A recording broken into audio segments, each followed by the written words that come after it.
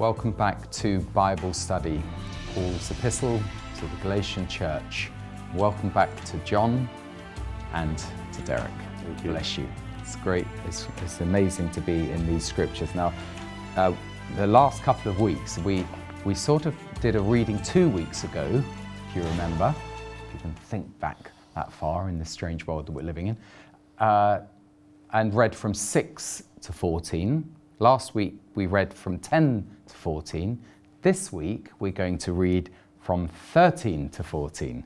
So I think there's a hint there that these 13 and 14, thrice read, are very important verses. So John, you're just going to read 2 verses. I don't know whether the last time we read only 2 verses, but a long time ago. Important verses. Yeah. I'll pray. These are very important verses. Right, so it's Galatians 3, verses 13 and 14. Christ has redeemed us from the curse of the law, having become a curse for us. For it is written, cursed is everyone who hangs on a tree, that the blessing of Abraham might come upon the Gentiles in Christ Jesus, that we might receive the promise of the Spirit through faith. Thank you very much. And I'll just commit the time to the Lord. Thank you so much, Lord, for all that you have done. So much beyond what we could even imagine, what we can even form into words and thoughts. Your ways are higher than our ways. And we just want to come before you this evening with grateful hearts in humility, in wonder, love and praise. And ask, Lord, that just during this hour you'll reveal to us here in the studio and to all who are joining us from the wider Church Without Walls, that you will reveal to us some precious truths from your word. We commit this time to you and pray that it might be for your praise and glory. Amen. Amen. Amen. Thank you very much. Yeah, at the end of last week, we sort of had some absolute nuggets that we crushed into the last minute or two, and we just about got through by the skin of our teeth, to the final outro. But it probably would, it behoves us, and it will be a blessing for us to consider more these issues of what it really means about that hanging on the tree. And I remember I threw out a couple of things to do with Moses and the rod. We talked about the brazen serpent, which was there for the healing. And I think it's worth probably recapping that and adding a bit more to the picture. Who wants to start? Derek. Which one do you want to start with? I don't mind. I honestly think that there's rich truths there. You also pointed out, and I don't mind just throwing it straight in, that I mentioned the striking of the rod, Moses striking the rock, and when he was asked to speak to it. So let's start there. Well, this I like to think of the curse. We're talking about the curse and the blessing, right? Yeah. And we're talking about the awful fact that because of our sin, because we break God's standards, we are under the judgment of God, and we're condemned, and we would be, if there was no other truth, we would be cut off from the life of God forever. And what is God's remedy for that? And it's his death and his resurrection. And I like to think of it like this, that firstly, in his death, he took the curse on himself to remove it from us. But he also paid the price for us to be blessed, to receive justification and to receive the Holy Life. Spirit, to receive life. And that life was released to us through his resurrection. So we got the death and we got the resurrection. He took the curse on the cross so that through his resurrection we could be blessed. And so there are these 2 stories in Exodus, of course, at the start of the 40 years. Moses struck the rock, and the rock is Christ. and out of the rock flowed the water Yeah. of life. And so we understand that is God's judgment fell on Christ, the rock, and as a result of that, the water of life is released to us. You know, that was meant to be a once and for all thing, Yeah. which is what the cross is. But then at the end of the 40 years, Moses was also told to speak to the rock this time. And this time he used a different rod. It wasn't the rod of Moses. It was actually the rod of Aaron, the priest. And So the first occasion he struck with his rod. which was used as a rod of judgment, if you like. The he rod was- of God, in a way, the judgment of God. But this now is different, because now in the typology, Christ has been crucified, all right? He has removed the curse. Praise God. We are no longer under the curse if we trust in Christ. Praise God. Now we are to live in the blessing of resurrection life, which is constantly available to us. Now, what Moses was meant to do is represent that reality now. By speaking. By speaking. But also, he held a different rod. If you read it in Numbers 20, I think it is, he took the rod from before the Lord. Now, if you go back in that story, this was Aaron's Aaron when rod. his Aaron's rod. his high priesthood was challenged. Moses had a contest. He says, "Okay, all you other contenders, let's give your rod. We'll put it in the Holy of Holies, and we'll, of course, overnight, Aaron's rod miraculously budded, which was the resurrection life that went with his office, and so that rod represents his authority as high priest and the resurrection life. And so Moses held that rod, you know, which to me symbolizes, now we're talking about, you know, Christ has already died and he's now risen. And now we call forth. And the name for the rock is different. So how wrong it is for us then, as it were, to grab that rod of God's work of grace and glory and try and use it as an implement for ourselves. We're saying Christ's work was not enough. We have to crucify him again. Yeah. You know, once you realize that his work on the cross was totally sufficient, we don't try and make that happen again. It's a done deal. So we're coming back to our theme, John. Yes, we're coming right back to our theme. We're not putting the Lord on the cross again. No, but don't we just do that all the time? Yeah. Christians are encouraged to be. Honestly, I was talking to Hugh Jackman last week, and we reckon that the devil must sit in the front pew in church Sunday after Sunday laughing his head off. I mean, you know, we're just doing his work for him, because you come out thinking, well, it was a good message, I must go and try harder. It's got nothing to do with trying. Grace has got nothing to do with trying harder. And yet there are people all out, people, you know, who are saved throughout, who are trying hard to meet God's standards. I have to say to you, you will fail.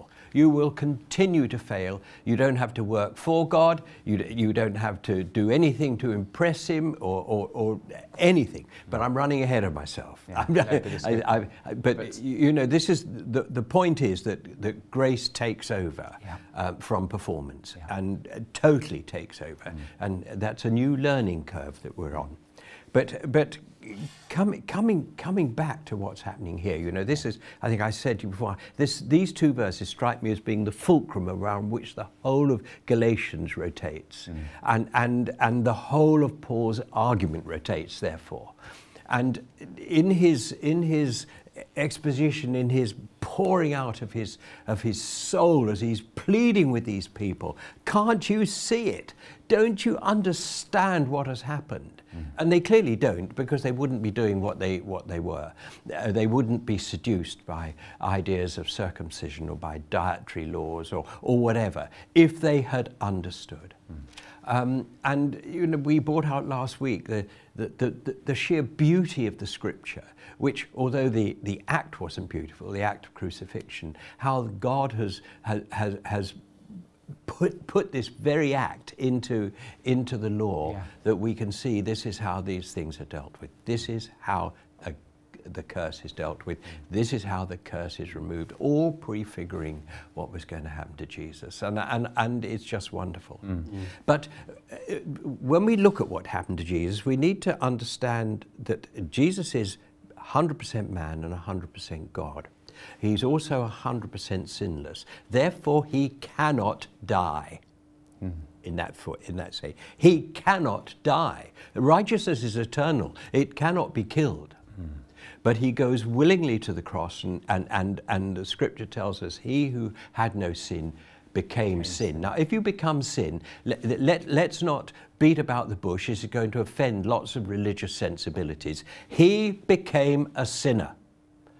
He who was not sin became sin for us. He became a sinner. And it was only in the state of being a sinner that he could die.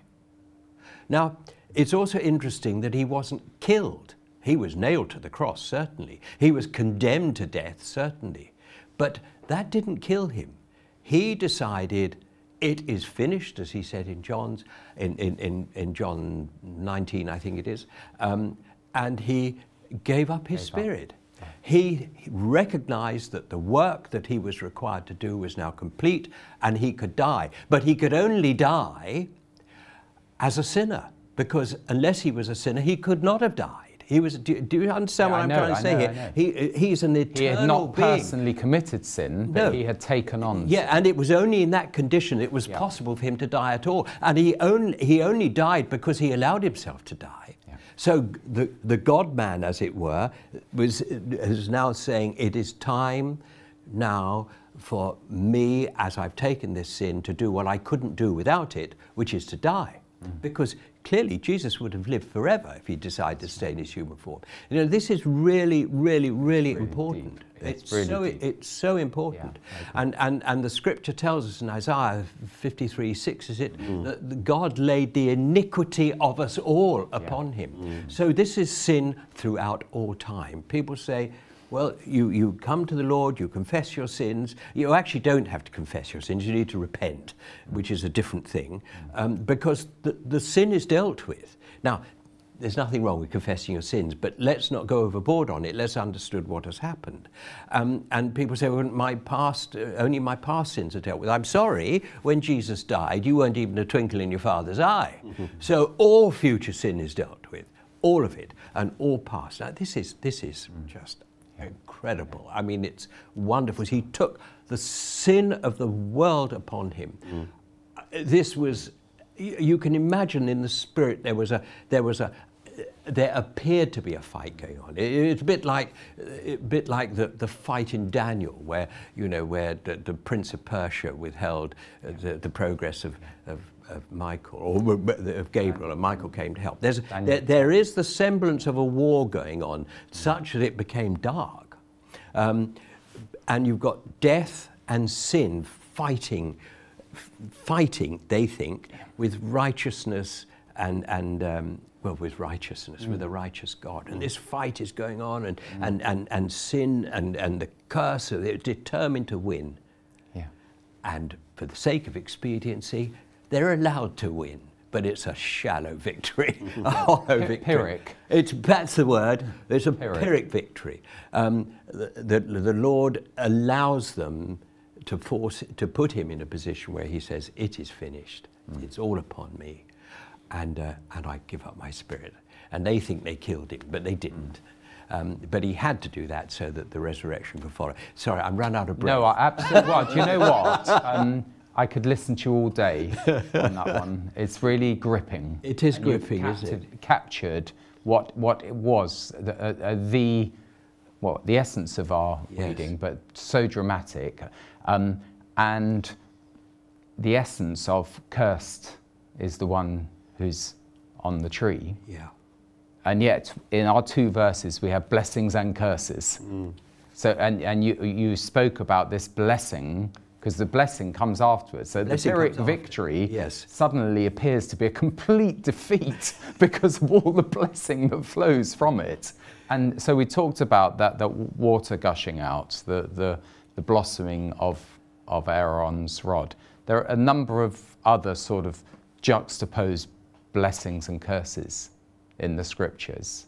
And I think that's probably something we can open up as we consider the blessing. He redeemed us in order to the blessing given to Abraham might come to the Gentiles through faith. Just a little point. Blessings are the manifestation of the blessing. Yes. Yeah. So you've got 3 levels actually. You've got the blesser, Yeah. who is God. Yeah. The blessing, which is the spiritual life of God. And you have blessings, which is the manifestation of the blessing.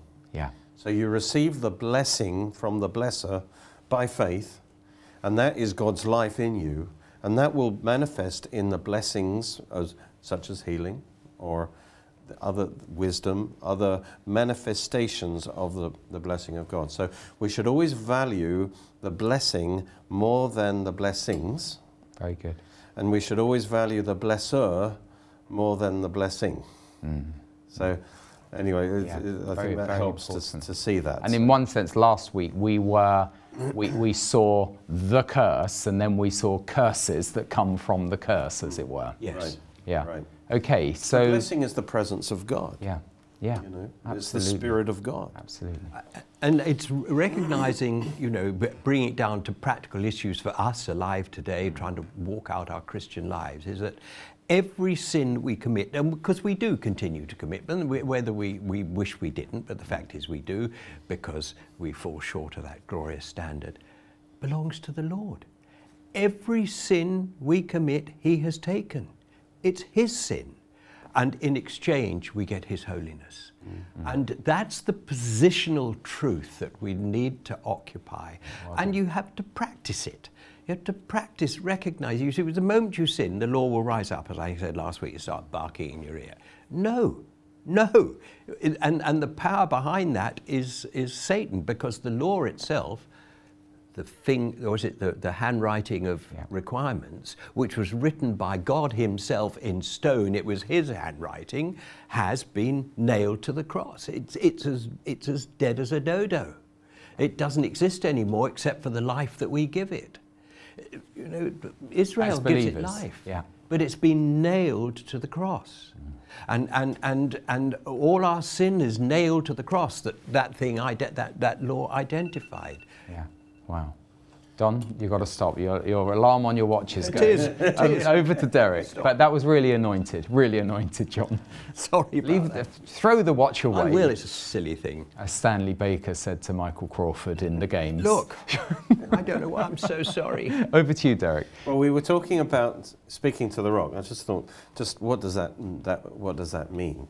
I think one of the best ways you can speak to the rock, which, by the way, was a high elevated rock, which is a picture of Jesus risen, ascended on high, who now pours out the Holy Spirit continually. And really, we don't have to work to get that water. But I think one of the best ways to speak to the rock is thank you. Thank you, Lord, for your healing power that's working in my body right now. Thank you for the blessing of God that gives me abundance in my life. Thank you, Lord, for your peace that is filling my mind right now. It's understanding that I don't have to work to release the blessing. It's been released from on high. But thank you, Lord. And in a way, I'm holding forth the truth of the resurrection by holding forth Aaron's rod, that budded. Lord, you're risen from the dead. You've poured out the Holy Spirit. Thank you for my healing right now. Thank you for my healing power. Thank you for peace for my mind. Thank you for strength right now. Thank you for the wisdom, the spirit of wisdom. Thank you for empowering me to prosper in my life. And by thanking God, you are expressing your faith with your lips. And I think that's how, in a way, you speak to the rock. And by speaking to the rock, you're calling upon His Spirit to fill you and to flow through you. Wonderful. I just wanted to add that. Yeah, thank you. So we're going to toggle between, blessings and curses, and because it's in these two verses. But in John 3, the Lord, speaking to Nicodemus, He talks about the Son of Man. This is in verse 14, chapter 3. Just as Moses lifted up the snake in the desert, so the Son of Man must be lifted up. And everyone who believes in him may have eternal life. Yes. So this curse is there. Picture. Exactly. Carry on. Same picture. It's a picture of this. And I'm glad you pointed to it. It's in Numbers 21. Okay. And the context is they are grumbling and complaining against God and Moses. They're sinning. Yeah. And it says in verse 6, God sent fiery serpents among the people, and they bit the people, and many of the people of Israel died. So this is, these serpents in a way represent their sin. They're fiery because when you get bitten by this, it injects you with poison. Okay, this is the poison of sin, or the curse, if you like. And it makes you feel like your body's on fire. You know, that's the fiery serpents. And so this is the curse came on the people because of their sin. And that's what the serpent represents, the sin, and the poison is the curse that creates death, actually. And I'm then just interested that this is just, you've got the story of Moses and the water from the rock in the chapter before. I don't know how long the chronology is, but the Bible is just, as you say, so amazingly balanced. And now we come on, so it's almost as though Moses got the lesson personally in the chapter before, and now there's the lesson for the whole of the people of Israel. But carry on, it's just... and therefore, verse 7, the people came to Moses and said, we have sinned. So they've acknowledged their sin now. For we've spoken against the Lord and against you. Pray that he might take away the serpents from us. So they're praying for salvation. They're praying for the answer to their sin and the curse. So Moses prayed for the people. And then the Lord reveals the remedy, which of course is the cross. Yeah. There is only one remedy. Make a fiery serpent, in other words, an image of those serpents, and set it on a pole, and it will be that everyone who is bitten, when he looks at it, shall live. So Moses made a bronze serpent. Okay, and bronze is a metal that represents judgment in the Bible. Yeah. And he put it on a pole, and so it was, if a serpent had bitten anyone, when he looked at the bronze serpent, he lived. So here, strangely, it seems strange, and it seems to have fed through into the symbol for the healing profession, which is interesting. Very interesting. A bronze serpent was a picture being lifted up, obviously, as you quoted in from John 3:14 and 15, Jesus was saying, that's a picture of me. Yeah. That's a picture of me as the remedy for sin and the curse. And what it was that serpent was put up there representing their sin and their curse, the poison serpent, fiery serpent, and it was bronzed. In other words, it's not a living thing now, it's been judged. That's good. And when they look at that, what are they seeing? They are seeing their sin. That's sin. Judged on Christ, that he took the curse for them. And when they look in faith and they see what God has done for them, they lived, they were healed. Yeah. And so that tells you that sickness is part of the curse, and therefore healing is part of the blessing. Yeah. And Jesus took your curse and he also took your sickness on the cross so that you could have the blessing of healing. But you have to see the cross for yourself. You've got to see personally that Jesus took your curse, your sin, and you've got to accept that. Amen. Gift of grace. Yeah, I think the blessing will flow. This is so important, and we have dear lovely Christians, you know, some of whom have died of horrible diseases, some of whom are very poorly now, and some of whom have loved ones who perhaps aren't saved, and they're praying for them. And yet Christians die of horrible diseases prematurely. I mean, my view is that we should go out in full harness like Elijah. Yes. That's the way Christians should go out. Yes. But that's not the... Make sure to drop your jacket on the way up, and I'll grab it. Yeah. So, but Derek's absolutely right. The sickness is quite clearly a product of the curse. It's not God punishing you at all. But we bring it, sickness manifests in our lives through Lots of ways, and we don't want. And if you get a cold, really, it doesn't matter that much, you know. But the point is that you can only, and I'm realizing this more and more, you can only receive healing by grace, not by diligent works where you're spouting. That sounds like a derogatory word, and I don't mean it in a derogatory way, but you're repeating healing scriptures again and again and again and again and again and again. I want you to know that God knows those healing scriptures better than you, and he knows the other ones that are there which you don't yet know. But by grace you are healed. You know, and I think of the instruction in James, you know, if the sick among you, call for the elders of the church. Well, it doesn't mean you've got to go down and you're a bit nervous of the elders of your church. We're all elders of the church. You know, if you're mature Christians, you're elders of the church. So, you know, you stand around this love, anoint them with oil, and the prayer of faith will cause them to be healed. That's it. That is grace in operation. And then just keep thanking the Lord that it's by grace. It's an outworking of grace. It's the blessing. It's an outworking of the blessing. And it is ours. This is not, you know, getting hyped up. It's just quietly resting in the Lord, knowing that this is true. Grace is it's extraordinary. It's a free gift.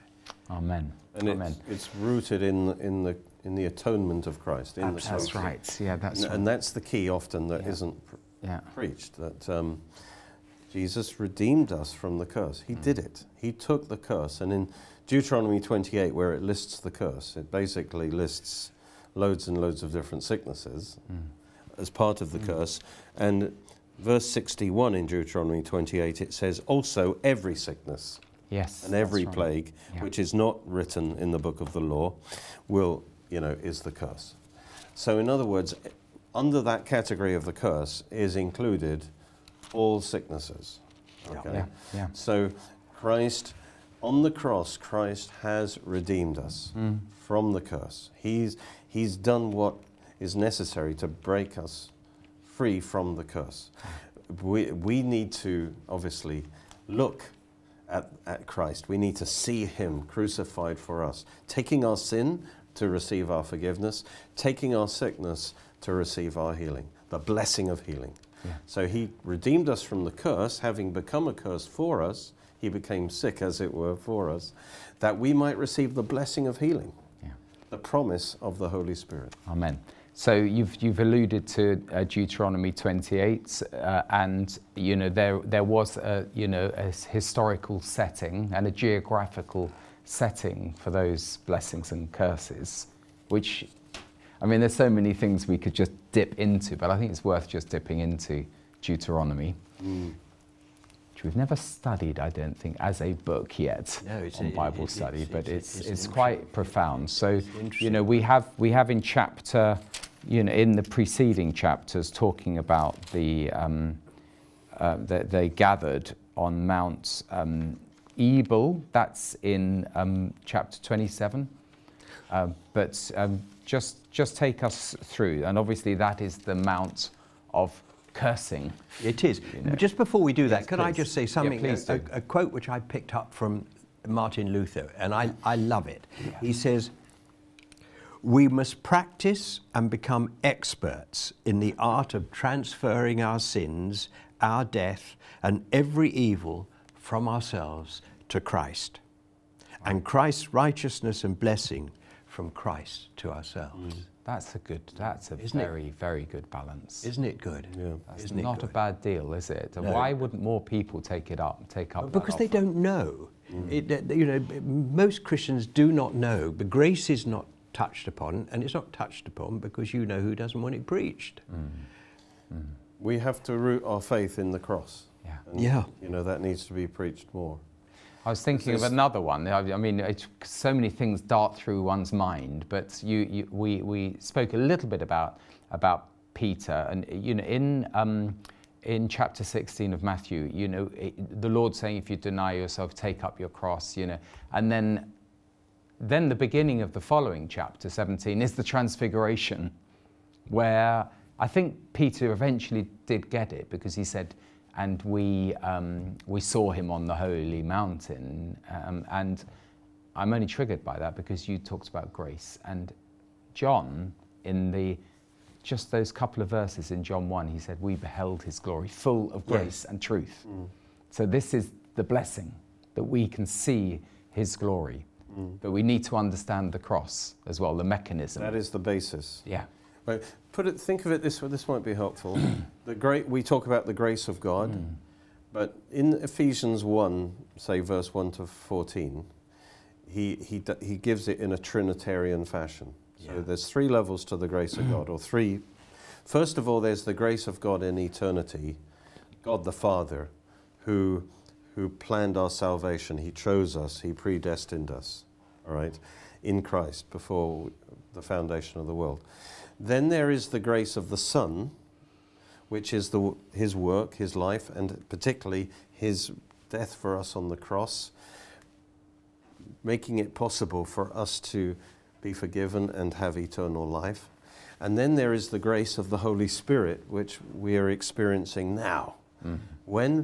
But the grace, as the procession in the Trinity, is that the Spirit flows from the Father through the Son and through the work of the Son. So for us to receive the grace of God, we see it comes from God the Father, but it comes through Christ and his death on the cross for us. And that's why we need to have this crystal clear vision. And all these types and shadows are to help us see clearly what Jesus did for us on the cross, because the grace of the Holy Spirit that empowers us now, that heals us now, it flows from God through the cross, through his death and resurrection. And I think that helps to know that we have the Spirit now, the blessing of Abraham now, because of the cross. Yeah, yeah.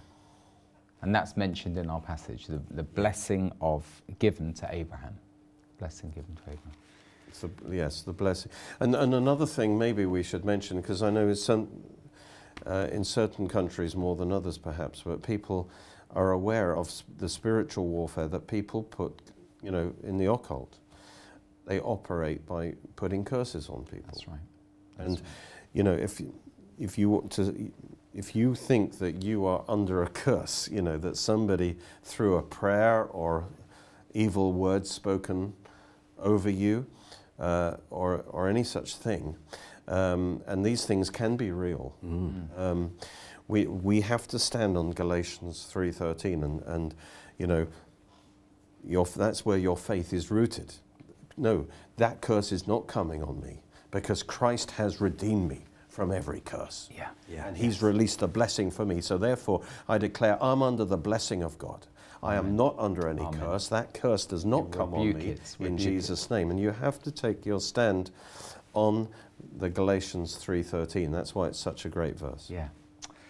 Well, have we done with the curses? That's my question. We haven't answered your question, which No, of course, but I never expect. I do ask these questions, but I'm not too precious about them. But I would like to talk about because there are themes that are throughout Scripture, and it was no accident that they were there at Mount Ebal and Gerizim, which are there today. And that's in Joshua 8.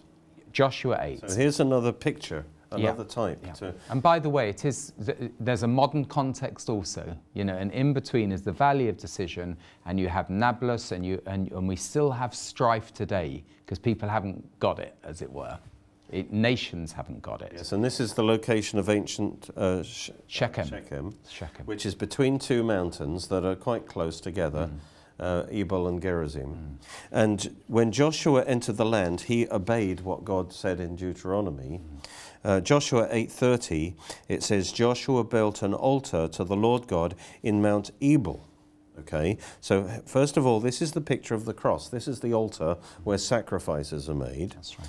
And as God commanded Israel. It's considered the mount of cursing, Mount Ebal. Yes, we'll get to that.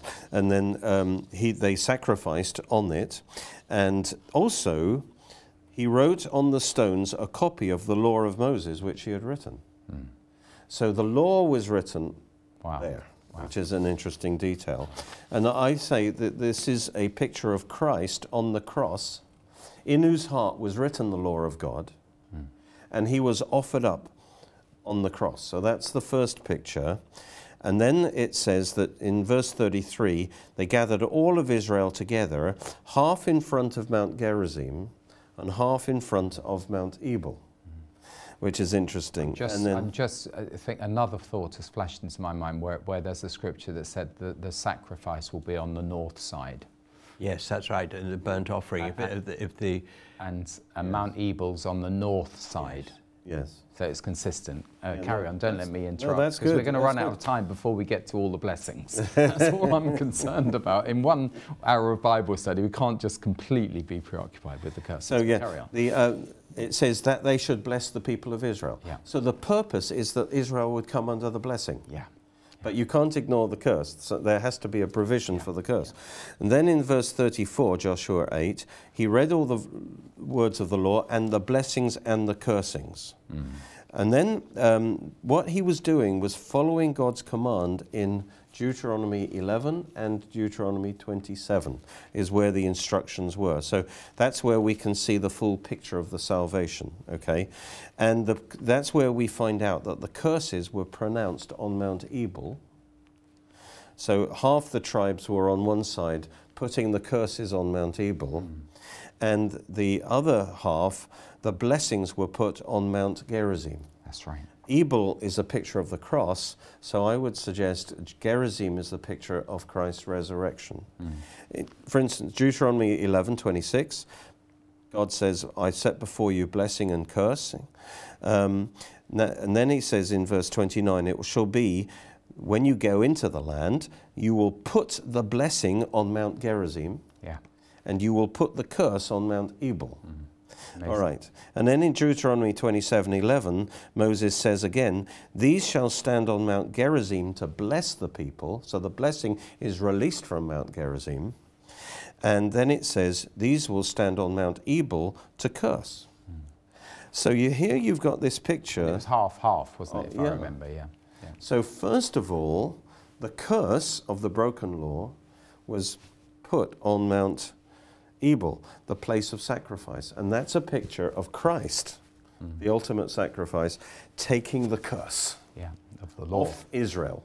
See, the curse that Israel was under is being put on Christ, on the cross. Praise God. And then the blessing. I just need to step back. I know we're running out of time, but just for, the mapology of it, the location, their physical, so you might think, what are they talking about? Mount Gerizim and Mount Ebal is physical places just north of Jerusalem in Judea and Samaria.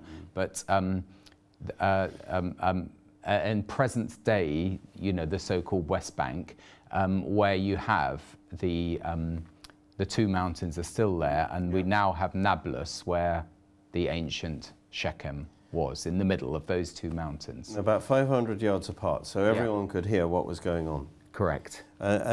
So the blessings were put on Mount Gerizim, and they were spoken out from Mount Gerizim. And that's a picture of the resurrection. So Ebal... And by the way, I think in Jewish tradition that Mount Gerizim was actually the fertile, or the more fertile blessed mountain. The blessed mountain. And Mount Ebal was the more barren. So Ebal represents Christ in his death, taking the curse for us. And Gerizim represents Christ in his resurrection, when he received the blessing on our behalf and released it to us, you see. Wonderful. And so that is a picture of Galatians 3:13, that he took the curse on the cross and he released the blessing through his resurrection. You couldn't make it up, could you? It is just, I prayed in my prayer, God's ways are higher than our ways. Yes. His paths are beyond tracing out. Who is ever given to God? It's all fitting in with our theme, that God should repay him. It's all of God's grace. There's also that verse which has just come to mind. I think it's Exodus 30, I think. Yeah. Hold on. While John's doing that. Yeah, while he does let me that, read something I carry wrote on, and here. then I've got another verse. Yeah. Right. Our faith is rooted in his death and resurrection. So through faith in Christ's death for us, we are released from the power of the curse. Yeah. Through faith in his resurrection, we receive the power of new life and blessing. Wonderful. I think that's good. really, really good, really good.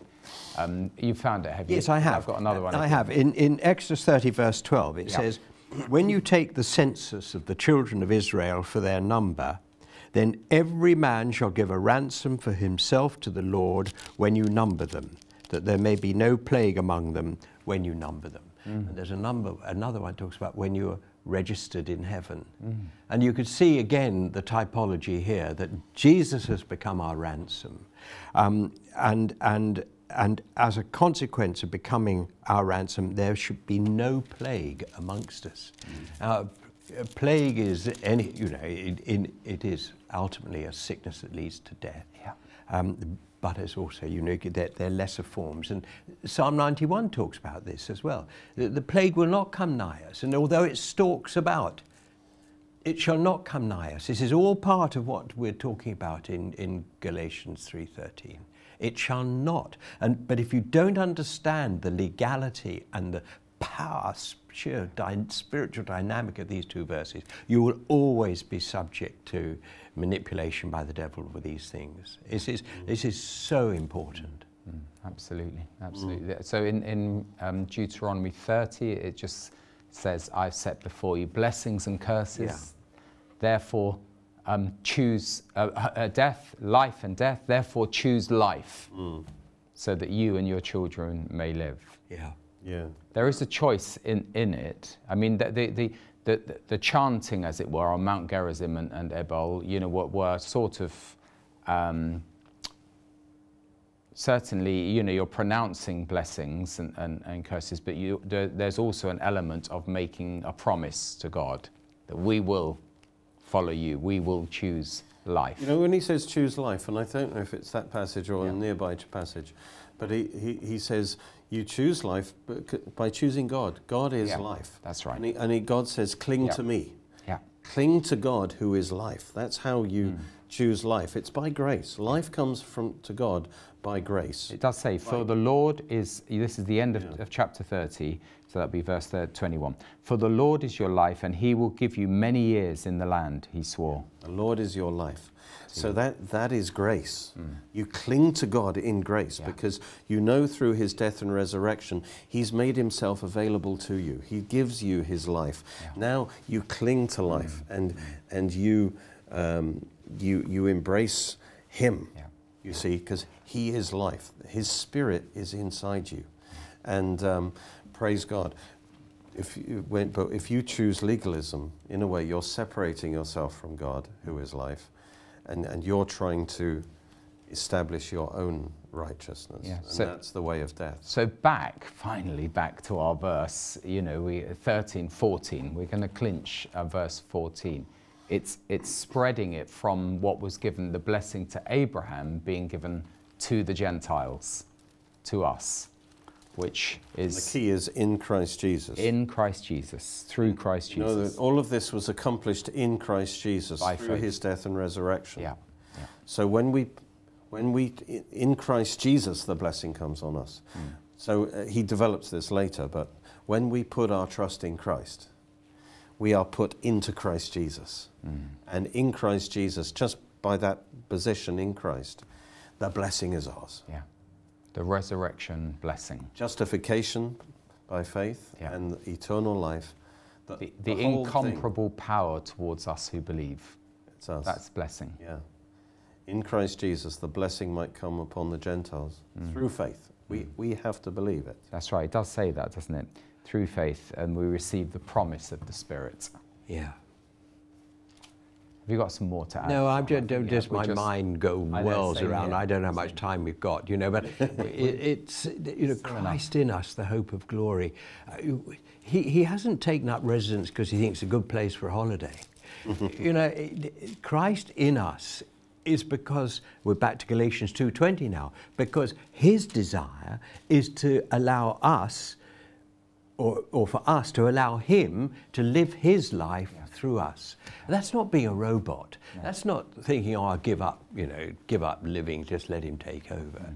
I'm thinking about what you were saying, the power that is within us, which is spoken about in Ephesians, that power which is within us, Ephesians 3, we're told in Ephesians 1, is the same power with which God raised Jesus from the dead. Which is the point. That is in us.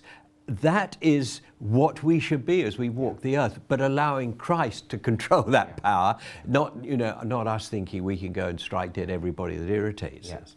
But this is why he can say to us in Matthew 10, heal the sick, cleanse the lepers, raise the dead, cast out demons. That's why he can say it. Raise the dead is in there. And it's a command, it's in the imperative. Greater things you will do. Yeah, and because of Christ in us. The problem is that the inner man, the new creation, is surrounded by a suit of armor which is holding him in. Yeah. And that suit of armor it can only start to become softer as we understand grace. Because the moment we start to bring legalism into our lives and say, I've got to work harder for God, I've got to do that, I've got to do this, the armor just gets harder. And we can't let the inner man out, which is where Christ dwells. No, we walk under grace and God will soften the armor. He'll do it. Grace will do it, and we will achieve more than we've ever achieved by our own efforts. Then he will say, well done, my good and faithful servant. But we see, well done, my good and faithful servant, as a performance indicator. Couldn't be more wrong. That's right. We can't do it. None of us will be good and faithful as we could be. None of us will achieve what we were designed to do. None of us will walk in the works which were preordained for us to walk in until we allow grace to take over. Remember, grace is a person. Wonderful. Thank you very much. I'm glad I asked. So, what we've been discussing over this hour especially, we haven't made it up. We've just been digging into this scripture, that scripture, how the whole thing weaves together. And Peter says in his letter, we did not follow cunningly devised fables. It was rooted in reality. He said we saw him on the holy mountain. That's another place we can go into another time, the transfiguration. But the point is, God is revealing himself through what happened on Mount Gerizim, Mount Ebal, through Abraham, Mount Moriah. God is revealing this very powerful, eternal truth, this story of salvation, and we're just here sort of picking up on it. And I often feel, yes, but there's sometimes, as you say, thoughts are coming into your mind, and there's so much darting through. We're not capable of articulating it, are we? We're just trying our best. We've got 2 verses. We're in our last 5 minutes or so. Let's see if we can, because I don't know whether we can get away with reading 13 and 14 again next week. So let's make sure that we've covered it. Well, the blessing of Abraham, I think, is an important phrase. Yeah. Because really, although it doesn't say it here, this is the new covenant that Christ brings in. Yeah. That is a covenant of grace. And it's brought in through Christ's death and resurrection. But notice the blessing of the new covenant is the blessing of Abraham. So that tells me that the new covenant is the fulfillment of the Abrahamic covenant. It's the blessing of Abraham we come into. Wow. In other words, God made the original promise to Abraham that in Abraham and his seed, all the nations will be blessed. The Gentiles will be blessed. So there's a spiritual inheritance of salvation, not just for the Jews, but for all people. And that is the blessing of Abraham that was promised to Abraham, that would be transmitted through his seed, the Messiah, the gift of salvation. And that's the blessing of Abraham, praise God, which is forgiveness, righteousness, eternal life. And the promise of the Holy Spirit. The Holy Spirit himself will live inside us and empower us to live. I mean, that's awesome. Yeah, it's absolutely It's all by awesome. grace. It's a promise. Yeah. not by works. Yeah. It is now 5 minutes to go, so we just almost need to take a breather. But how amazing! I'm still ringing in my ear, Derek, is what you said about all of, as it were, our curses went in that direction onto the cross, and then from Christ, you know, in his resurrection, all the blessings. Yeah, it's a lovely balance. Yes. In his resurrection, he received every blessing on our behalf as our representative. Praise God. He received all the blessing of God. Hallelujah. So now we are blessed with every spiritual blessing in Christ. He received it for us. Yeah. When we were put in Christ, now we are Yeah. in the blessing. The blessing is ours. We don't have to work for it. It's been given to us. That's We right. have inherited. You sure we're not studying Ephesians? Because John, No, well, chapter 3, chapter 1, and then we zeroed right back to the beginning of Ephesians 1. Because when you've blessed us with every spiritual blessing in Christ. When you inherited something from your father or whoever, you know, you didn't have to work for it. It's yours. Yeah. And the blessing of Abraham is ours now, in Christ. It is. The Holy Spirit is ours. I sense their viewers, if not today, watching a rerun or watching it on the internet or whatever, who just feel condemned because they're absolute believers, but they're condemned because they're locked into habits that they loathe and they can't break out of. It's alcohol or pornography, whatever it is.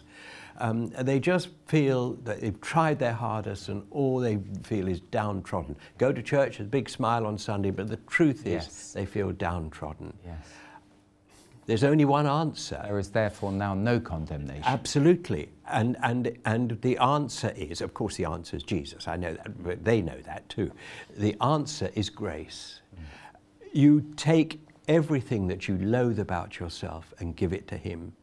And in exchange, he gives you his holiness. And that will begin, once you understand that, and that you're not doing it as a religious act, you're doing it out of a defeated, I can't do it position. And say, Lord, I give it all to you. All that I am, that I loathe, I give to you. All that I do that I wish I didn't do, I give to you.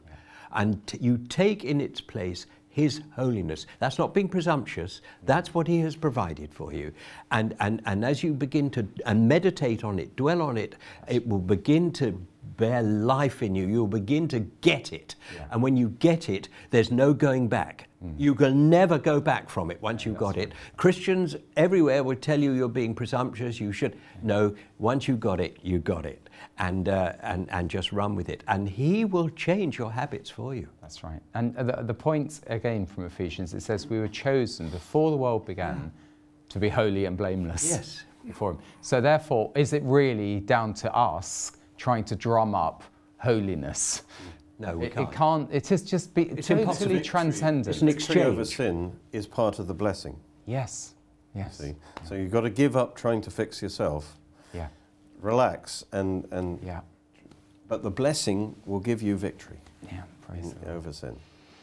Yeah. He will do it. I can in feel you. the blessing. Yeah, You know, it's wonderful. it is. So we're in our last minute now. What I don't want to do is, as it were, prick the bubble. And, you know, there's been so much powerful truths that has come out of this study. You know, we were chosen. Yeah, let me give you another Lutheranism. Okay, very quickly. Yeah, it's enough. Luther says, if I examine myself, I find enough unholiness to shock me. But when I look at Christ in me, I find I am altogether holy. And so it is with the church. Yeah, that's wonderful. That's good, isn't Praise it? the Lord. So it's eyes on Christ, not on you, not on your failings, not on your miserable, you know, on Christ. Yeah. And Yes. I'll remember that next time I look at you, John. And no, it's really good to see Christ in you, the hope of glory. Thank you very much, everyone. I hope you've enjoyed it as much as we have, so much so that we've stumbled over our words. So we look forward to seeing you next week.